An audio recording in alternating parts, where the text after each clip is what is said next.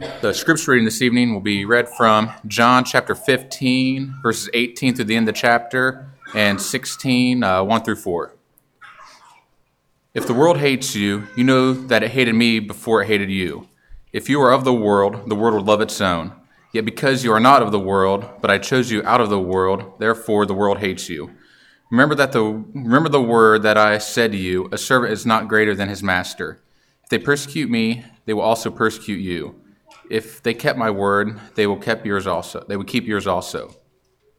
But all these things they will do to you for my name's sake, because they do not know him who sent me. If I had not come and spoken to them, they would have no sin, but now they have no excuse for their sin.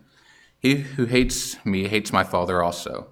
If I had not done among them the works which no one else did, they would have no sin, but now they have seen and hated both me and my Father. But this happened that the word might be fulfilled, which is written in their law, they hated me without a cause.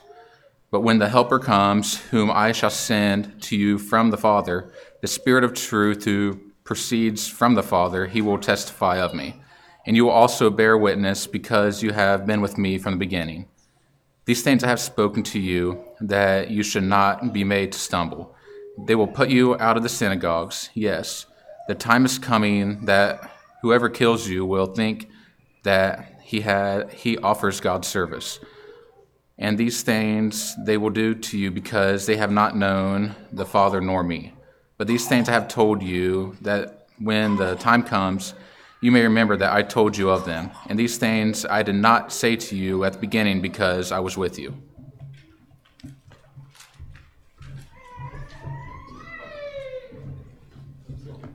Which one? There's two.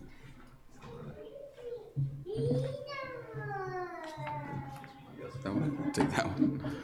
Sam needs a pitch pipe, and he's about to share kisses with somebody. When he said he had to choose an invitation song during the sermon, I was waiting for somebody to say he's got plenty of time. But I was the only one that came up with that. We're making a transition like we did last week in our series. We've called it on Sunday nights, Bound Together. And what we're trying to do is cultivate a healthy attachment, a healthy relationship with Jesus Christ. And out of all the things that have been discussed and have been looked at and have been studied in the upper room, there's one thing that most certainly happened, that after the time together in the upper room, when Jesus spent in John 13, 14, 15, and 16, after that time together with those 11 disciples, those men lived for and died for Jesus. Unquestionable. They had devotion to him, they loved him, they cherished him, and they hung on every word that he said. And so what we're trying to do as we walk through the sections of the upper room is ask ourselves, as we look at this text and as we look at this conversation that Jesus had with his disciples, what was it about what he said that caused them to be so closely attached to Jesus himself? And that's what I want for you, and that's what I want for myself as well, to have a relationship with Jesus that is so closely united that we would live for him, and most certainly we would die for him. The first 4 lessons of this series in 13 and 14, the chapters, really taught us how to build this kind of relationship, where it comes from, how it's cultivated, how it's built from the ground up. And if you missed that, you can find that now on our website. Thank you very much to Cody for working to get that restored for us, so our sermons will be posted there. The last 5 lessons of the series, we did number 1 last week, so the second one is tonight, is really going to serve 2 purposes. The first purpose is sort of a diagnostic, and what Jesus does through the next few sections that we're going to look at is tell you what it's like to be in a relationship with him. So if you are in a relationship with Jesus, here's what's going to happen. And that serves 2 purposes. Number 1, it's diagnostic. It tells you that if these things are not happening, if you're not experiencing them, if you're not seeing them, then you actually might not be in a relationship with Jesus. You might be super religious, you might be doing a lot of things, but you might not be in a relationship with Jesus. if these things aren't transpiring. The second thing that it does is that it prepares us and builds within us anticipation. What I mean by that is it tells you what's coming. We likened it last week to, that book that most expectant mothers get when they're going to have their first child, what to expect when you're expecting. And so before you ever enter into the relationship of having a child, you can read this book and you can see what's coming your way. Well, that's really what Jesus is doing here. If you're going to be in a relationship with Him, here's what's coming your way. And last week we learned that a healthy relationship with Jesus means that you and I will bear fruit. Fruit will come from us.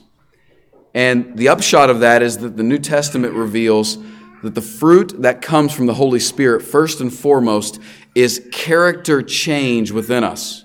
The fruit of the Spirit, love, joy, peace, kindness, goodness, faithfulness, gentleness, self-control. That's the fruit of, the product of the Spirit of God being within us. And so if you are in a relationship with God, with Christ, you will have character change in your life. You will change. Tonight, it changes a little bit. Jesus is going to warn us about the pending difficulty that's coming our way because we're going to be attached to Him, because we're going to have a relationship with Him. Now, up to this point in their life, the disciples have not necessarily felt the heat coming their way. They have watched it as outsiders. They have been disciples of Jesus. They've watched people condemn and judge and criticize and be hard on Jesus, but they've sort of been on the peripheral of that. They've stood there and observed it. They've probably taken a little bit of flack, but they have not been the direct object of the hatred of the world that Jesus was. And now Jesus is telling them in this moment before He's about to die that you're on deck. You're up next. It's going to come. This is one of those what to expect when you're expecting moments. The heat of the world is going to come. And so that's where we are tonight. I need to do two quick clarifications with you, then we'll get into the flow of the Scripture so that we can make sense of the words that are used by Jesus. The first thing, what we've got to do, the two things we have to clarify is who is actually involved in this, and then what is actually going to transpire. And so you see, first of all, when we say who is involved, there's only two groups. This is very, very common in John's literature. John, the apostle, he wrote John, the Gospel, 1st, 2nd, 3rd John, and Revelation, where he is very, very simple in his grammar.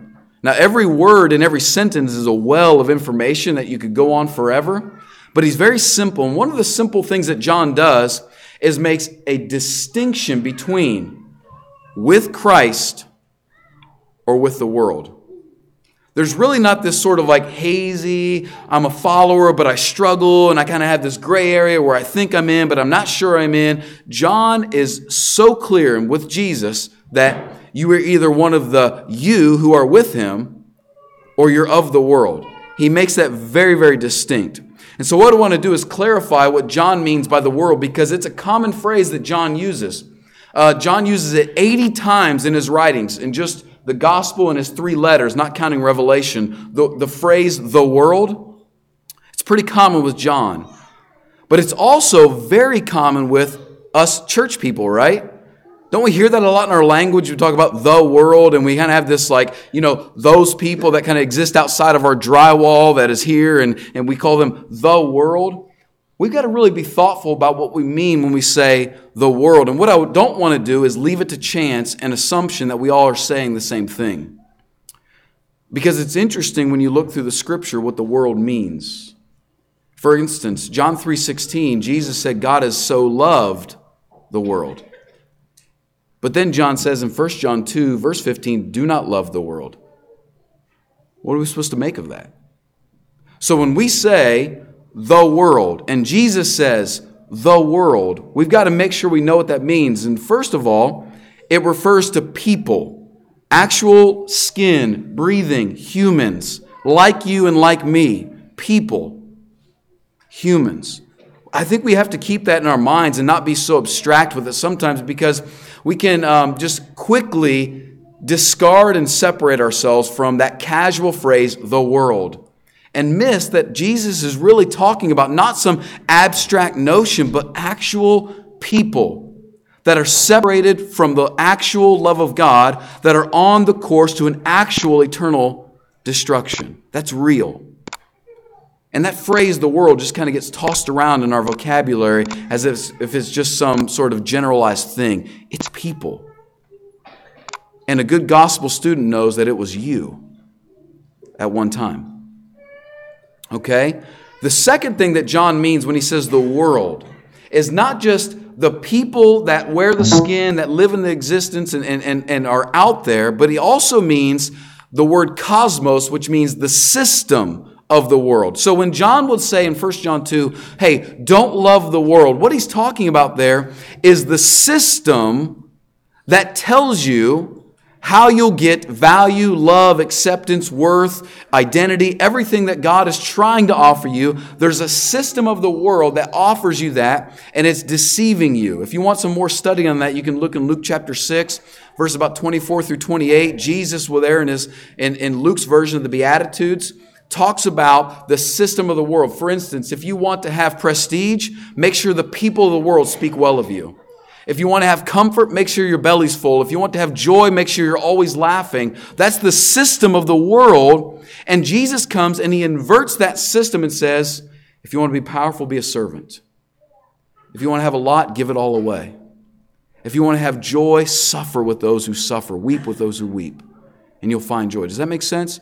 Jesus flips the system of the world on its head. So the world as a phrase means the people who are currently in the system that lives opposed to the way that God wants you to live and enjoy peace and love and kindness from God. That's what it means. The system that is against God. And so really that's people that are having their eternal desires fulfilled outside of God. Now the second group, so you got the world, and then Jesus says you.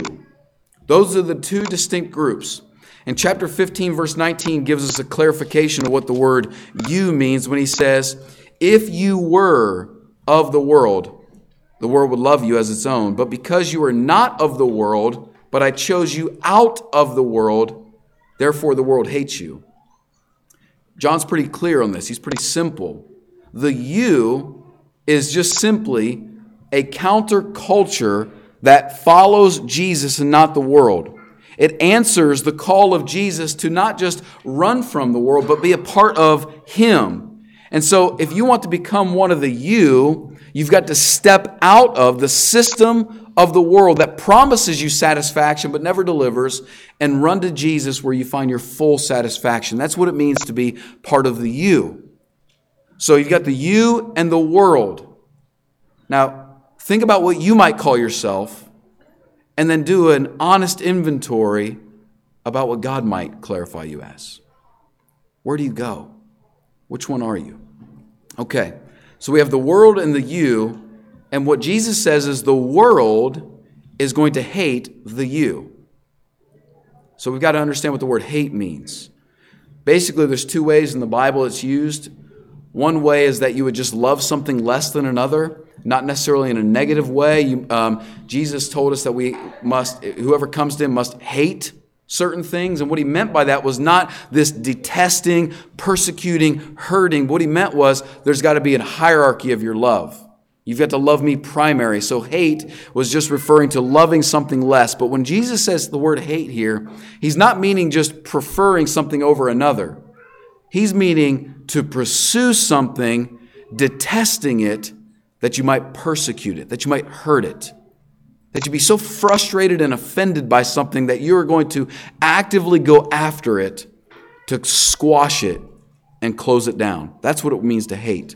So you've got the world, people that are bought up into the system that is against God, that is going to actively pursue with detesting, vile beliefs against those who follow Christ. That's the setup. Okay? And if you're part of the you, what Jesus says is, it's coming. It's a reality of being connected to Christ. So let's walk through this text. 4 sections for you tonight. We'll hope to make some sense of it. We're going to see what I should say provokes the hate.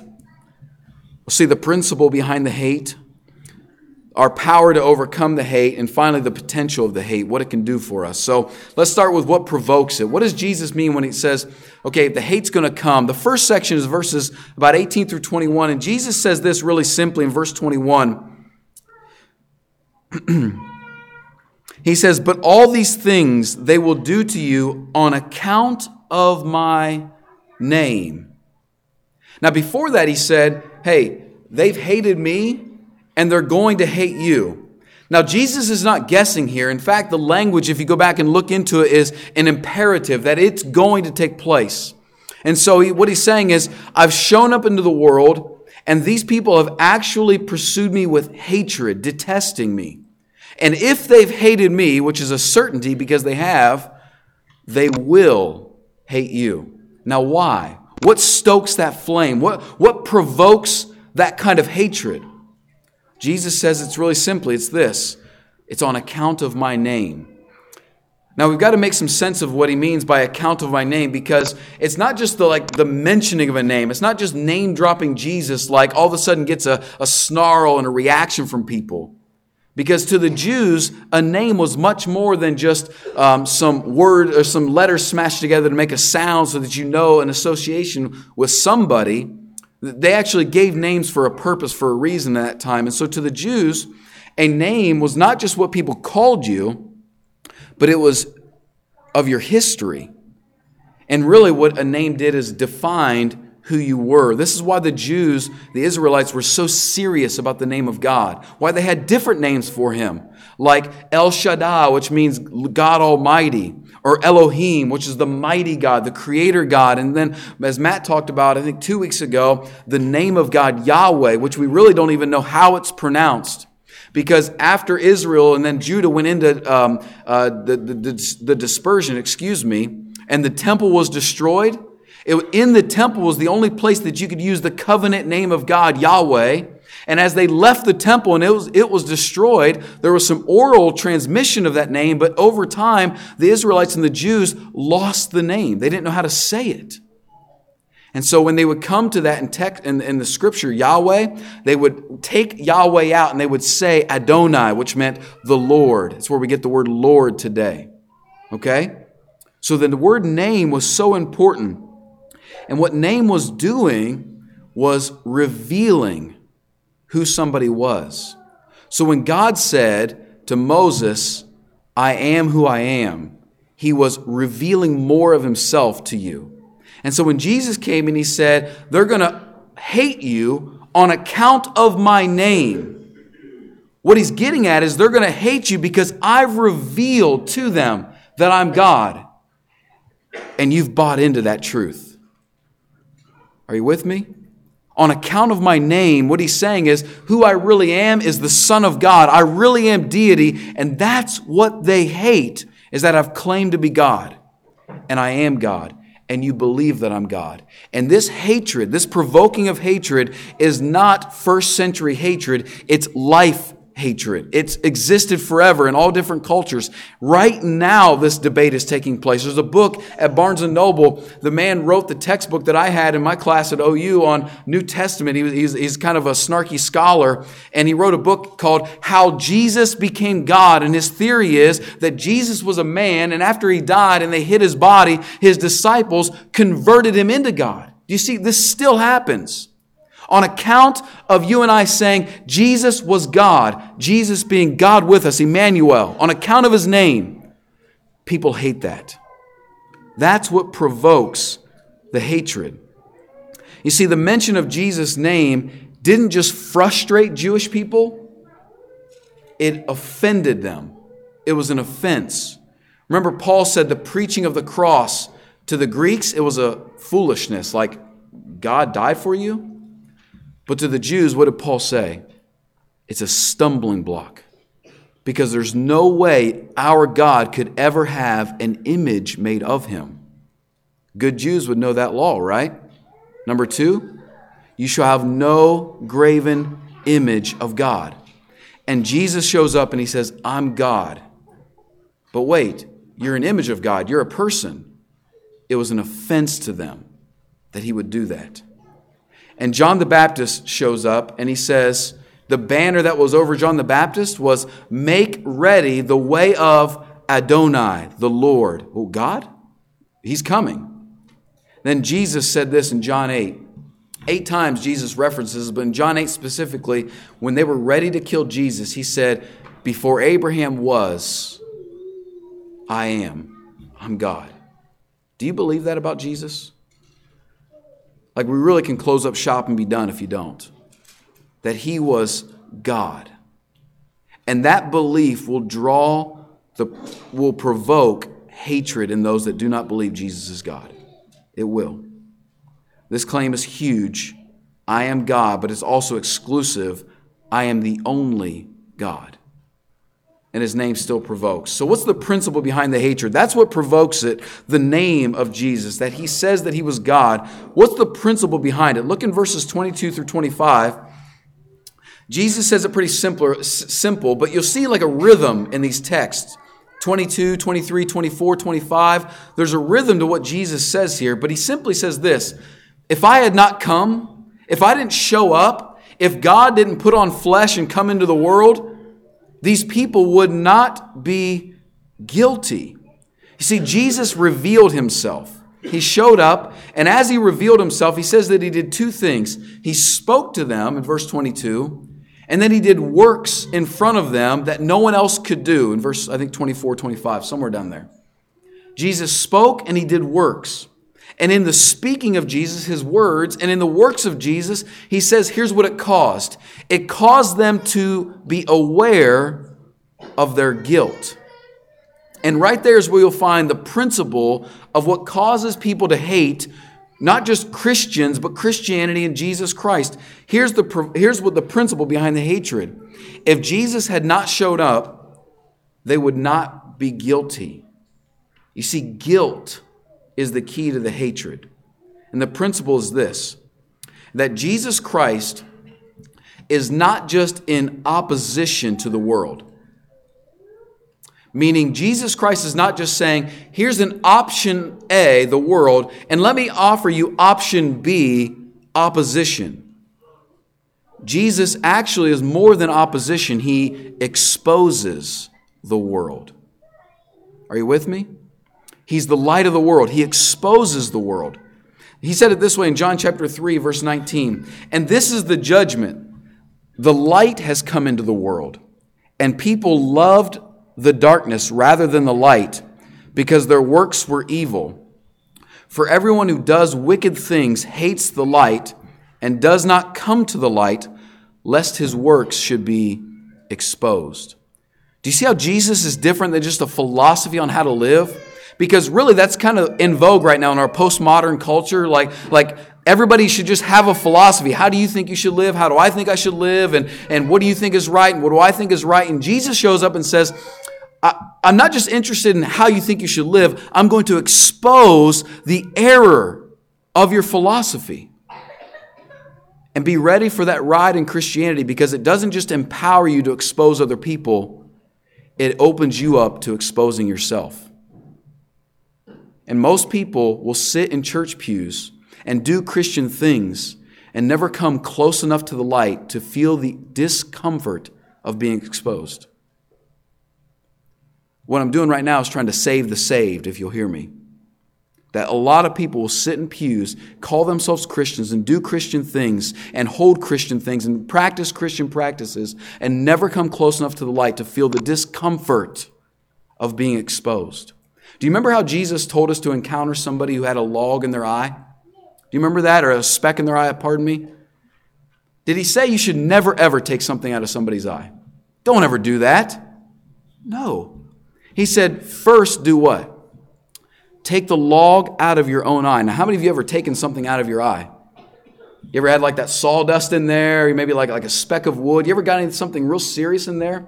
One night in college, I used to sleep in my contact for like months on end, like 3 months at a time. And my roommate told me like he had a friend that did that, and it got like so attached to his eye, he had to have it surgically removed. Well, one morning at 4 a.m, I woke up in my recliner and I blinked a few times and went back to bed. And I woke up and thought I had my contacts in. Well, it must have fallen out when I blinked, and I didn't know that. And so I went to the bathroom and I couldn't get my contact out, and I just went into meltdown mode. I was taking my fingernail on the backside and scraping, total meltdown mode. And my eye is just running. And I call the eye doctor, and I get in my car, and of course it's like the sunniest, snowiest day, and like the light, I'm just draining. And I get to the eye doctor, and he's like in there, he's like, there's nothing in here. So I get this glue, like this ooze that goes for 2 weeks. It was painful to dig into my eye. Oh, I still remember it. Why would Jesus use the eye analogy with you about how to help expose somebody else? Because until you know the pain of it, you have no right doing it. Hear me. Sometimes Christians can stand so high on a pedestal, they've never felt the pain of taking the dust out of their eyes. Until you've come close to the light and felt the exposure of, oh my goodness, I have pride that is deep. And I have anger, and I have thoughts, and I have things in my life. And Jesus exposes that and cleanses you. You don't know the gentleness of going to another soul and saying, you've got a speck in your eye, and I don't want it to be there anymore. This is going to hurt. Let's walk together and get it out. Okay? The principle of the hatred that comes to Christians is because Jesus Christ does not just oppose culture, he exposes culture. He exposes it. I want to caution us on one other thing with this, that there's a difference between the light of the world and the heat of the world. Light can exist in a room just by showing up as its presence and cause exposure. But heat is always a result of friction, two rough surfaces rubbing together. And if you'll watch like a lot of Christian dialogue on the internet, this is like the worst place in the world. First of all, YouTube is a terrible place to go to church, and the internet is a terrible place for fellowship and Christian dialogue to happen. That does not need to be the public square of Christian dialogue. You'll find a lot more heat than light on the internet. A lot more heat than light. And we need to really be thinking about that with regards to how we go about exposing the world. Okay, we got to keep going. So you've got what provokes the hatred, Jesus' name, the principle behind it, that Christianity is not just opposition, but exposure, and we are people that have gone through that, so we have the compassion to walk with people. Let's talk about the power to overcome the hatred. Jesus says in verse 25 or 26, the helper comes, whom I will send from the Father, the Spirit of truth who proceeds from the Father. He will bear witness about me, and you will bear witness, because you have been with me from the beginning. Here's the power. This is the second mention in the upper room dialogue to the Holy Spirit coming. Now, in March the 1st, in 2 weeks, we're going to do an in-depth who the Holy Spirit is, what he does, okay? But here's the second reference. Jesus just mentioned first that he's going to come. Now he's saying something that he's going to do for us. He's called the Spirit of truth. And what this means is that you and I, when we come to Christ, are no longer under the deception that the world has the solutions to the depths of our heart. Jesus does. And when he comes into your life, bearing witness of the truth to us, in us and in the Word, as he shows us what the truth is, it will be natural for you, follow me, for you to bear witness to somebody else about Christ. That is a natural process. You finally will have something to witness about because you've witnessed something in your own life. This term, bearing witness, is important. The word witness has just gotten overused in Christian circles about what it means. But it really just means to testify to what you have seen. A witness is a testimony of from somebody who has seen something. So that means that we ought to be witnessing here in our church, people's lives changing, in our own homes, my life changing. And as you see your relationship to Jesus Christ making you, bearing fruit, making you a better person, the person you want to be, and you find somebody else that you're close to, it'll be natural for you to bear witness that, listen, my relationship with Christ is changing me, and I want to tell you about that. Do you see how natural that comes? The order, the steps have to be natural. The sequence has to be natural. If you don't do the work of having a relationship with Christ, you bearing witness is just some manipulation called evangelism. That's all it is. But when you finally can say to somebody, I want to tell you something that has helped my life, that can help your life about a relationship, that's bearing witness. You see, you can't bear witness until you've actually witnessed something. Christ working in our life. That's the difference between a scribe and a prophet. If you look through the Bible, how many scribes were killed in the Bible? How many prophets? Scribes tell you what they know. Prophets tell you what they've seen. And they always killed prophets. They never killed scribes. Which one are we? How does witnessing about Christ actually finally conquer your hate, right? That to me, the contrarian in me asked that question to Jesus, okay? How does bearing witness about what Christ has done for me conquer people who hate me for bearing witness about Christ? That's my question. I want to understand that. So I thought deeply about that, because when you bear witness about Christ, sometimes it doesn't conquer the hate. Sometimes it produces the hate. You get more hatred towards you. You get more division. But see, like I said, to really bear witness about Christ is to plead with and to weep over people who do not yet know how deeply loved they are by Jesus Christ. You remember what Jesus did when he was looking over Jerusalem? Several times, you can see it throughout the Gospels. But he said, "Oh, Jerusalem, Jerusalem, how I long for you like a mother hen for her chicks. I wish that I could gather you under my wings, but you wouldn't let me." The witnessing comes from that spirit, which is a pleading with people to receive the love of God and a weeping over people who have not. And you'll do that when you are 100% secure and certain that you are loved by God. So how does bearing witness about Christ conquer the hatred? To completely know that you are loved by God is what produces bearing witness. And when you know that you are completely loved by God, the hatred that comes back to you doesn't offend you, but it hurts you for those that still don't know Christ.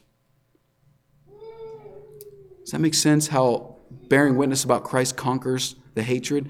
No longer does the hatred rock your world and offend you, because what you care about most is God's love for you, and that gives you a secure base to stand on for your entire life. So when people do hate you, you just weep for them. You don't weep for yourself because they hate you. It conquers that hate. But finally, the potential. What does it have for us? Jesus doesn't pull any punches. He tells us the truth. He says it's going to be bad. If you notice in chapter 16, this is the last section, 1 through 4, Jesus says two things. One, you'll be put out of the synagogue. Now, I haven't been to a synagogue. Have you? Anybody going to synagogues lately? Not many of us. The synagogue for the Jew was the center of their life. It's where education happened. It's where business deals were talked about. It's where religious worship took place. It's where sometimes even commerce happened. It's where relationships were formed. The synagogue was the center of the Jewish life. And when Jesus says you're going to be kicked out of the synagogue because of your allegiance to me, because you don't fit into the mold of what the world says and what the world is doing, what he's saying to us is you and I will be pressed to the margins of where all the major, sometimes, conversations are happening in the world. You'll feel left out. And this is the natural tension for us in our flesh that we do not like when we bear allegiance to Christ. That we get left out sometimes of the center of the life that's taking place. And the second thing he says is that you'll be killed. And some people will think they're doing this in service to God. And I will not, in this moment, analogize that statement. We live in a culture that doesn't experience that, but just today, there were 21 Egyptian Christians killed for professing to Christ. It happened today. The most murderous time in history, Christian history, is right now for Christians. It's hard for us to attach to that because we just don't experience it. But that's real in the history of how many people are really being martyred for the cause of Christ. But here's the deal. Jesus says that it'll be bad, but he also says it will be temporary. You notice two times in that part in chapter 16, 1 through 4, he says the hour and then their hour. That phrase, hour, is a temporary time. It's temporary. And it's within this temporary hatred that you and I will have our faith in Christ fortified. It's the heat that allows us to see what Christ is made of. Will he care for us? And what we're made of? Will we hang on? And Jesus says this, the heat is coming, and I'm telling you about the heat for this reason, so that I can keep you from falling away. I can hold on to you. And then he says, so that's him to us, I'll keep you. And then us to him, he says in verse 4, I've said these things so that you will remember. The heat both proves who Jesus is and who we are. And let's thank God for the heat that comes to us, to let us see clearly who Jesus really is and who we really are. You see, they will have an hour, the world, a temporary hour of hatred that seems like it's conquering us. It feels like that right now in our world. The rhetoric of Christians is so intense sometimes with the world and conquering us. It feels that way. But Christians are feeling more and more alone every hour by hour by all the trials we're facing. But we all must face it, and we can because we have one that's going to walk alongside of us. Jesus was also staring down at this very moment the barrel of his own hour.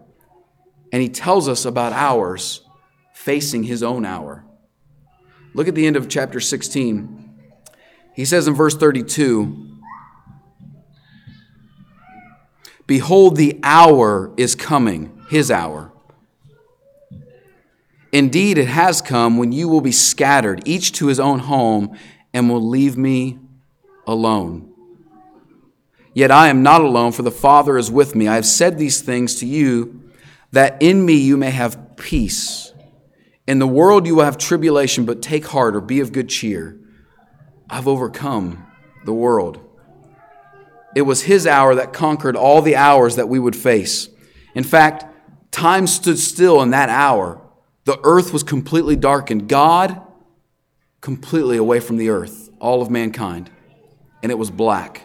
And 3 days later, there would be a morning, a Sunday morning, when the tomb would open up, and there would be an hour in which life would be given back to a lifeless body, and deity would be saying, I accept the sacrifice, you're justified. You have me, you can have joy and peace. I have overcome the world. You see, the greatest thing the world can threaten you with is to take your life. And what Jesus says is you may still live in a broken world that has the power of death still living within it, but doesn't have the power anymore because you now have a Savior that has walked through death to the other side and says, come with me. So all the hatred that comes by allegiance to Christ in that relationship, Jesus says, I've overcome it. Every bit of the world, and you can walk with me. And we want to help you walk through the hour of your temptation and trial because of the hour that Jesus endured. So we're going to sing a song right now. What number you got, Sam? 910. And we are excited for those that may want to know and come closer to Christ, and lovingly here for those that may need to come closer to Him in this way. Come as we stand and sing.